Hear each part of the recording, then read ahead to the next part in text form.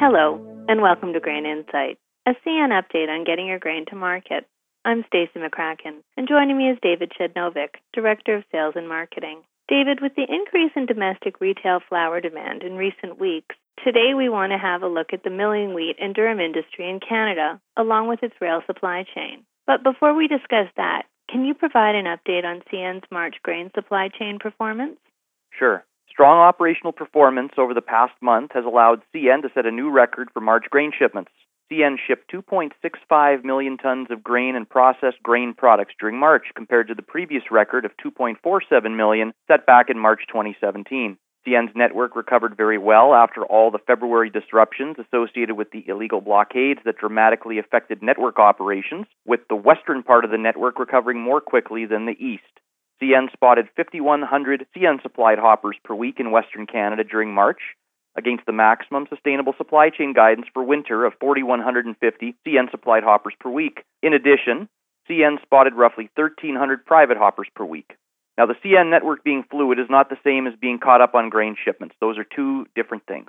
While the number of grain vessels in port loading or waiting at Vancouver and Prince Rupert has fallen from a combined level of 55 in late February to less than 40 at the end of March, there's more progress yet to be made to move all of the accumulated pent-up demand for grain movement that built up during those disruptions. And those disruptions also came at a time when grain companies already have a strong sales program on the books. There's more work to get done. The importance of the agri-food supply chain today is even more critical as staple foods are in high demand as the world makes its way through the coronavirus pandemic. And CN's role as an essential part of that global supply chain becomes all the more important during these times when store shelves need to be stocked even more often than usual. And CN's proud to support our agri-food customers and supply chain partners.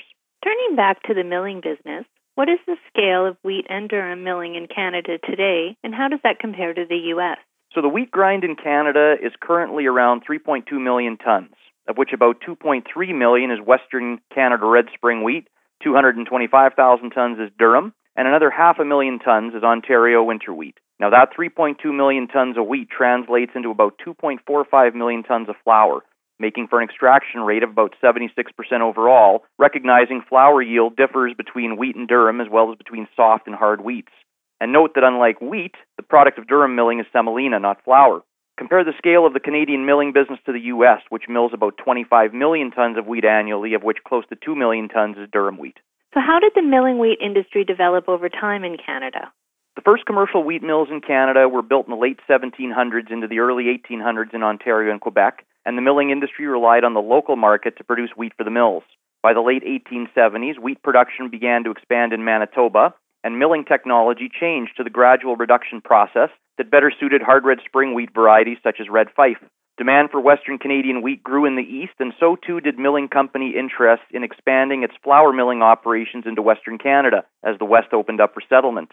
Between 1891 and the early 1920s, as the milling business embraced the new milling technology, larger mills were at a distinct advantage to the older, smaller scale, less advanced mills, and the number of wheat mills in Canada declined from 2,250 to 800.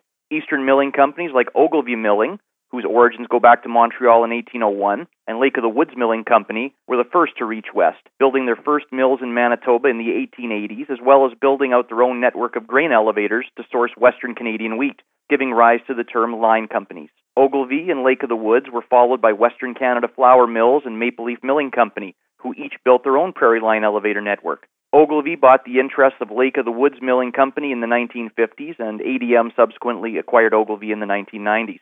What does the milling wheat business in Canada look like today? So mill flour production capacity is measured as hundredweight, which is equal to 100 pounds.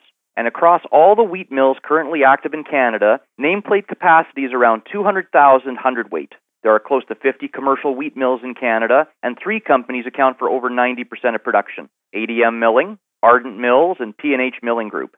P&H got into the milling business in the 1960s, first acquiring Nechtel Milling in Hanover, Ontario, and then Ellison Milling Company in southern Alberta in 1975. Hayho Mills was acquired in 2007, and Dover Milling's 5 mills were acquired in 2009, of which the first was built in Cambridge, Ontario in 1807. P&H's Hamilton Mill, which opened in 2017 and was the first new mill built in Ontario in 75 years, underwent a $40 million expansion in 2019, effectively doubling its capacity. ADM milling assets are located in Calgary and Medicine Hat, Alberta, Winnipeg, Manitoba, Montreal, Quebec, and Midland, Mississauga, and Port Colborne, Ontario. Now, Midland's unique in that it depends exclusively on landing wheat at the mill by vessel, so it has to fill up prior to freeze up. The total capacity of ADM's mills is roughly 4,000 metric tons of wheat grind per day.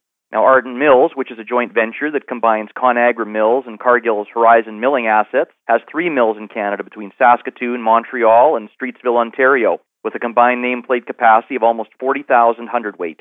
And also of note in BC is Rogers Foods, owned by Japanese company Nissin Flour Milling, and they carried out a $35 million expansion of the Chilliwack Mill in 2017, increasing its nameplate capacity by 80% and bringing combined capacity of its Armstrong and Chilliwack assets to 13,600 hundredweight. Shifting gears more to flour now, what are the main points of flour distribution for the mills? Well, the average person thinks of the flour on store shelves, but that retail segment of the flour business represents no more than maybe 10% of total flour production. The second most important market segment is for the food service industry, including independent bakeries and other chain food service facilities. The largest demand by far, though, is bulk flour, sold to large industrial users like commercial bakeries.